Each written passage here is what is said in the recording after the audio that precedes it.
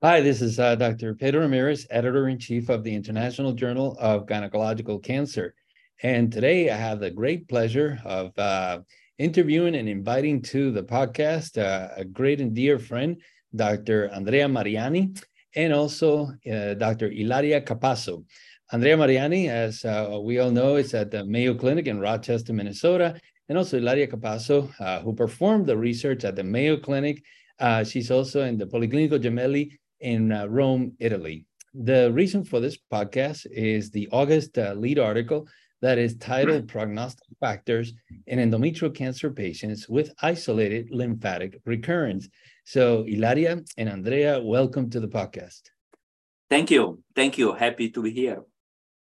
Thank you so much for having us. Of course. Well, again, thank you for sending your manuscript to our journal. And congratulations on the work that you have done and for this contribution. So certainly we have lots of questions, including questions from the fellows in the International Journal. And hopefully we'll be able to get through all of these. So I'll start with you, Ilaria. Can you tell us a little bit about how frequent is lymphatic recurrence in the setting of early and advanced stage endometrial cancer when adjuvant therapy is not administered in the initial treatment? Sure. Thank you for your question.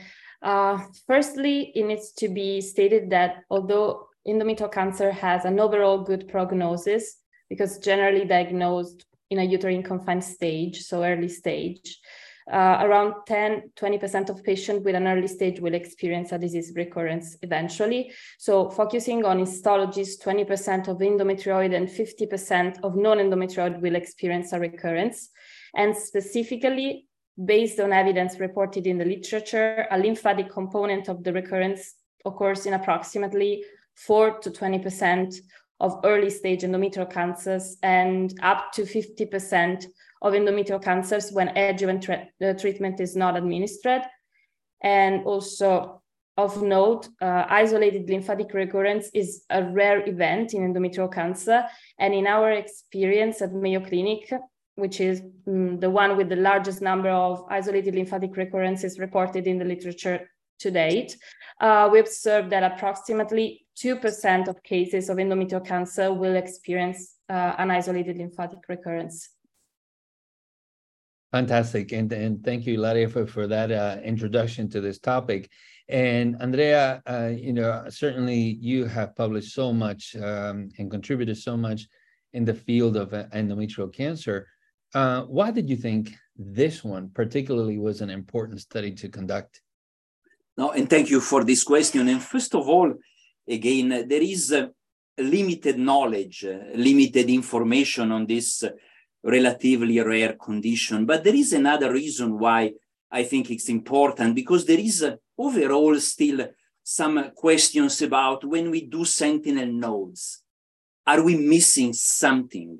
So if we are missing lymphatic metastases, can we treat those metastases at the time of recurrence? In particular, there is this question about the para-aortic area. Okay, you do sentinel nodes, are you missing a para-aortic disease? And if we treat para-aortic disease at the time of recurrence, can we still treat this at that time? And so this study can help answer this important question. Great. Ilaria, I'll come back to you for a few of the next questions, specifically about this study. First, can you tell us what was the aim of the study? Sure. The aim of our retrospective and single center analysis was to analyze the prognostic outcomes of endometrial cancer patients with isolated lymphatic recurrences, stratified for specific sites of recurrence and treatment approaches of the isolated lymphatic recurrence. What were your inclusion criteria? We have included patients who had undergone primary surgical staging for endometrial cancer between 1984 to 2017 at Mayo Clinic in Rochester, Minnesota. And we included all figure stages of disease and epithelial histologists that had experienced an isolated lymphatic recurrence after primary surgery. And we decided to define isolated lymphatic recurrence as the first and unique recurrence occurring in lymph node-bearing areas without concomitant vaginal or hematogenous or peritoneal recurrence. And so we excluded also patients undergoing neoadjuvant treatment and patients with non-epithelial histologies at final pathological evaluation. And we divided our patients into sites of recurrence. So pelvic isolated lymphatic recurrences, para-aortic isolated lymphatic recurrence, distant, and multiple site.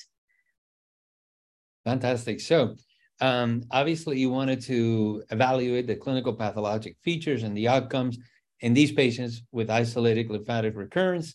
What did you find? What were the main findings of the study? First of all, a percentage, which is the rate of isolated lymphatic recurrence among all the endometrial cancer patients, which is, we found 66 cases over more than 4,200 patients, so 1.6%. Of patients with isolated lymphatic recurrences. And overall, co-specific survival was 24 months and did not differ between the 4 isolated lymphatic recurrence site groups. And 7 over 15 patients with a para-aortic isolated lymphatic recurrence were long-term survival. So this means that they survived 5 years or more after the recurrence. And seeing from the other side, 7 over 15 long-term survival were indeed patients with para-aortic isolated lymphatic recurrences. And at multivariate Cox regression, both lymphovascular space invasion negativity and grade 1 at primary tumor were related to an improved co-specific survival in patients with isolated lymphatic recurrence. And similarly, being treated with surgery with or without other associated therapies for the recurrence was associated with an improved co-specific survival. And neither the type of surgical nodal staging or the different adjuvant treatment received for the primary tumor were observed to influence the prognosis of patients with isolated lymphatic recurrence. So these are our main results. Fantastic. So takeaway, I mean, certainly lots of patients, 4,216, likelihood of isolated recurrent 1.6, and surgery seems to be of a benefit to these patients. So now, Ilaria, now that you've answered the tough questions, we're going to get to the easier questions for Professor Mariani. So we'll start with a question from our fellow George Hagel in Venezuela. And Andrea, he asked, more than 30% of the recurrences were documented without actually pathology confirmation. Is there a specific reason why this was not performed? At any time, did you consider excluding these cases for final analyses? And I think it brings the question overall of, if you have isolated lymphatic recurrences, should one always proceed with pathology confirmation before embarking on treatment? No, and yes, indeed, it's true that about 1/3 of patients was not confirmed by biopsy, and instead the diagnosis was based on a radiologic evidence or clinical evidence. In general, what happened then, this recurrence was in this population was this diagnosis was further supported by the documentation of a response, either progression or response to treatment. So during the treatment of recurrence, and the reason for that is this is mostly a historical type of series that span for 30 years. And so sometimes it was not really possible to see the reason why there was not the biopsy. But in general, what I would say, it was worth noting that almost 80% of patients in which there was not this documentation of the biopsy eventually progressed or recurred again and died of disease. So overall, this demonstrates that the diagnosis of recurrence was clinically correct. Therefore, I do not think that we need to be too worried to the point of excluding this patient from the analysis, but certainly this is a very important question, and I acknowledge that this may be viewed as a limitation of the study. Okay, great. This next question comes from Jessica Mauro, who is currently in the Piemonte region in Italy. She says, you underlined that the patients were carefully selected for surgery. Other than the resectability of the recurrence, are there any other important exclusion criteria when considering surgery?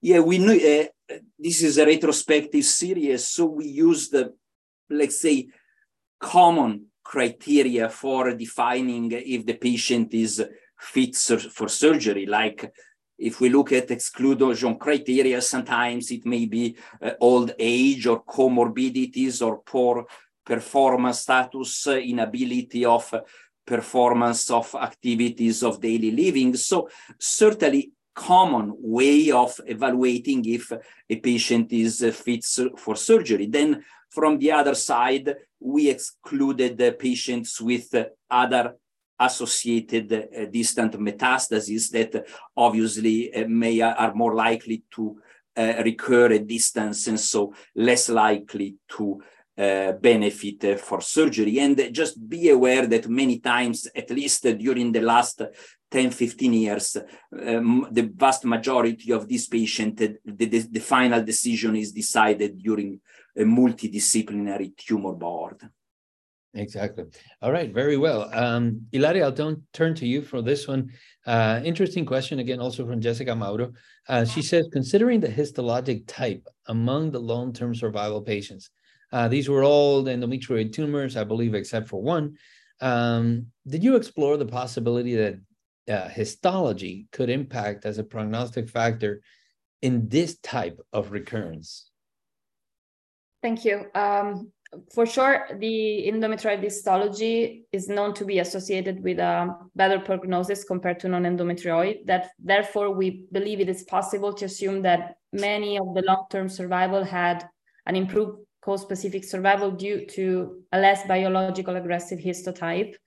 However, in our analysis, the distribution of the primary tumor histotype did not differ among the different sites of isolated lymphatic recurrences and did not impact significantly on prognosis, on survival, yes. So, however, ours is a retrospective analysis, and the significance of this result could have been influenced by the small number of cases, for sure, and also because grading already had a stronger impact on prognosis. So maybe can cover this significance a little.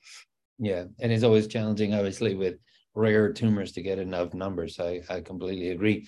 Andrea, I'll turn over to you. This question is from Guido Balzacchi in Argentina. He asks, in the manuscript, it seems reasonable to say that surgery with or without other treatment could represent an effective strategy for isolated recurrences. Is there any patient where you would consider, in fact, just surgery with any adjuvant treatment after? Yeah, and that's a very interesting question. And I look also again at the paper to try to answer to this. It is important to note that among the 18 patients who underwent surgery, almost always these patients, apart from one, there is just one patient in this series who had surgery alone. everyone else receives some time of adjuvant treatment because these are recurrent patients, so there may be some microscopic disease somewhere, either in the area. So what I would say, based on our experience, also, again, 2/3 of these patients who had surgery, 2/3 received some type of radiation. And the others, apart from one, they had some chemotherapy. So what I can say is that our experience really describe an approach of surgery in the vast majority of the time combined with something else. Therefore, as a general guidelines, I would suggest to consider discussing with the patient about additional treatment to remove some microscopic disease that may be there. So radiation, if it's possible, many times these patients, they undergo even intraoperative radiation, for example, at Mayo Clinic, and in some situation, even chemotherapy may be appropriate. And again, this is decided in a multidisciplinary type of approach. Great. This next question, I'll turn to Ilaria. And I think it's a great follow-up to your answer, Andrea, with regards to when the patients ask, well, why surgery at all? Why not just radiation therapy? This question is from Giuseppe Caruso. He says, the authors concluded that surgical treatment of isolated lymphatic recurrences yielded improved cause-specific survival. However, they did not specify whether recurrent sites have been previously irradiated or not. Were you able to compare surgery versus radiation therapy for recurrent sites that were not previously irradiated? And if not, do you think that surgery should be preferred over radiation therapy or radiation therapy over surgery? Thank you. That's a very interesting question. We have looked at this variable, so previous irradiation in the overall population. However, it was not possible to compare surgery without other treatments and radiotherapy alone as a treatment for isolated lymphatic recurrence in the population that did not receive adjuvant radiotherapy after primary staging, due to the very small number of cases that we have in this subset that was not previously irradiated. So I believe it's less than 30 cases. So therefore, stratification for treatment of the isolated lymphatic recurrence in this small group was not possible. And in our experience and based on our results, surgery generally associated with other treatments should be preferred to radiotherapy alone for isolated lymphatic recurrence when radicality is achievable and patients are fit for surgery. And of note, in our experience, most of the patients did not have surgery alone, but in association with other treatments, as Dr. Mariani said previously. Very well. And Andrea, this question is from Seda Sahinakar in Turkey. And she asked, and I think, certainly we have been discussing as well, the isolated lymphatic recurrence in the abdomen or pelvis, where surgery is a potential possibility. But she asked, how should we determine treatment choice in isolated lymph node metastases with distant metastases? In other words, outside of the abdomen and pelvis.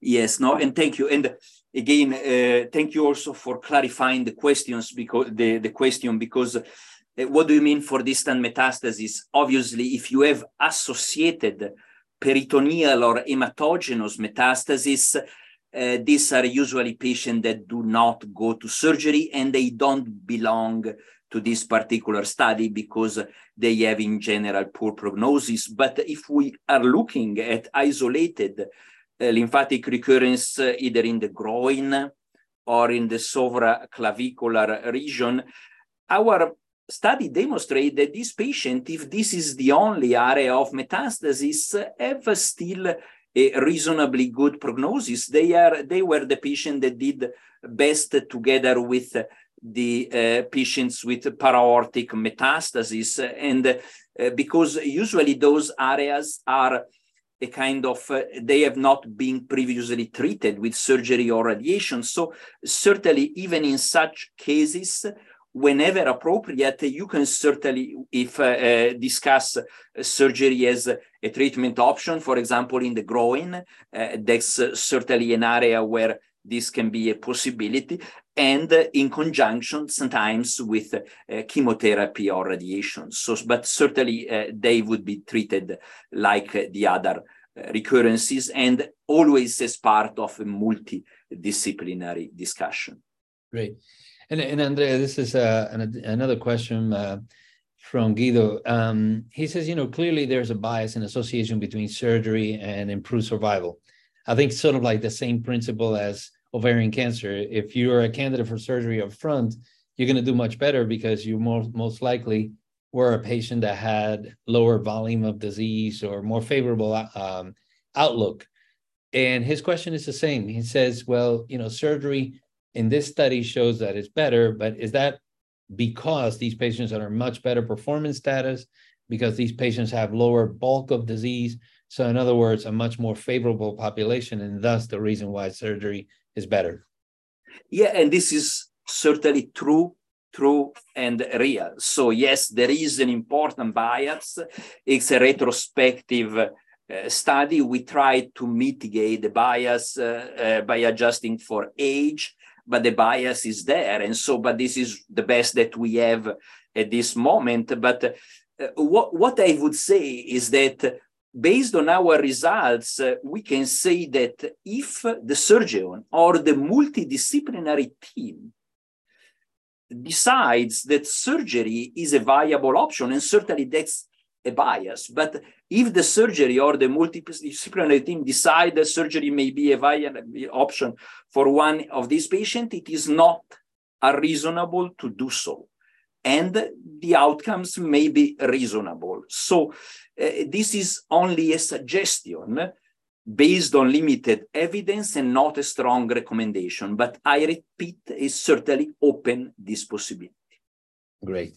So Ilaria, the next question is this is also from Giuseppe Caruso, and he says, the authors reported that low-grade histology in the primary tumor was a predictor of improved prognosis in patients with isolated lymphatic recurrences. However, patients treated with hormonal therapy, which is used for low-grade disease, show a poor cost-specific rate.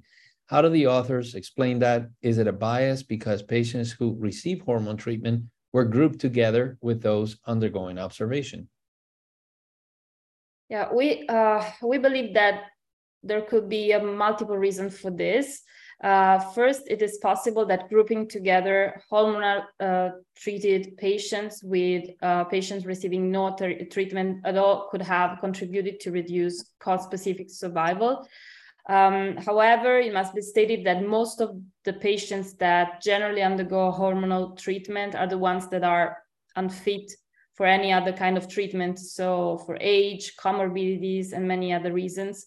So also this is something that needs to be considered.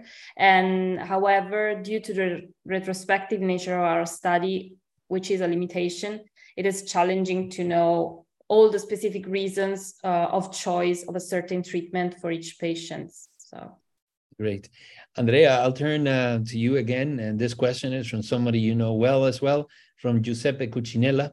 And he asked, only one patient in the entire population underwent nodal staging with sentinel lymph node biopsy alone. Considering that sentinel lymph node is the most common method of lymph node assessment, what are your thoughts regarding the rate of lymph node recurrence in the setting of sentinel lymph node only? Do we expect more lymph node recurrences when just doing sentinel lymph node compared to lymphadenectomy? And what is the pattern of recurrence in patients who have just sentinel lymph node?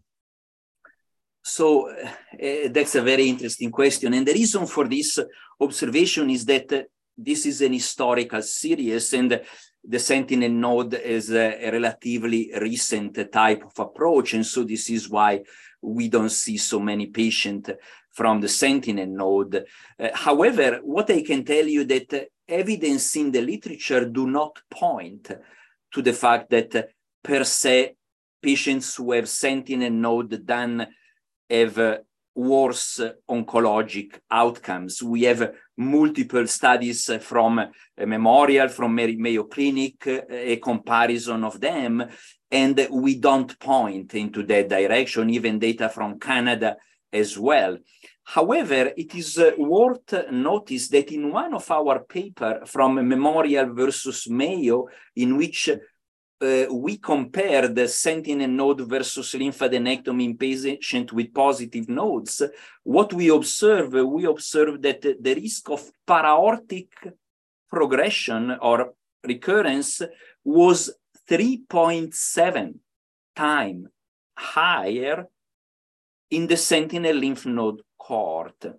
And in comparison to the lymphadenectomy, however, the overall survival was the same. So we could see more time. So based on that, so to answer to this question, what I can say is that there is not big evidence, but it is certainly possible that we may observe, for example, a higher incidence of para-aortic or a distant lymphatic recurrence in patients who had sentinel lymph node perform, but based on our findings, we have seen that those patients can be treated with reasonable outcomes.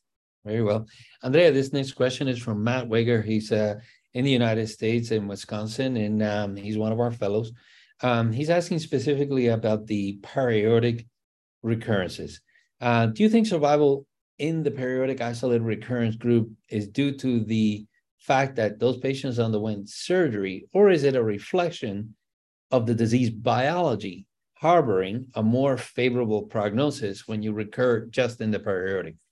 Yeah, very good question. And I think it's probably both. It's a combination of this, because in our studies, we observed that the majority of para-aortic recurrence are more than half of them are associated with distant dissemination.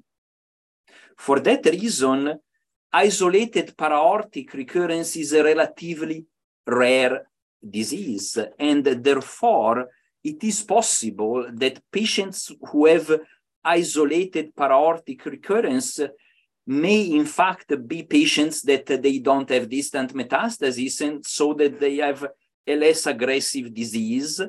And so potentially, yes, it is possible that patients with isolated para-aortic may have a more favorable biology of a patient who have para-aortic recurrence as disease also in the lung. At the same time, also, para-aortic patients with para-aortic recurrence, usually it's an area that has not been treated before with surgery or radiation. And so in many of these cases, a combination of surgery and radiotherapy can be used.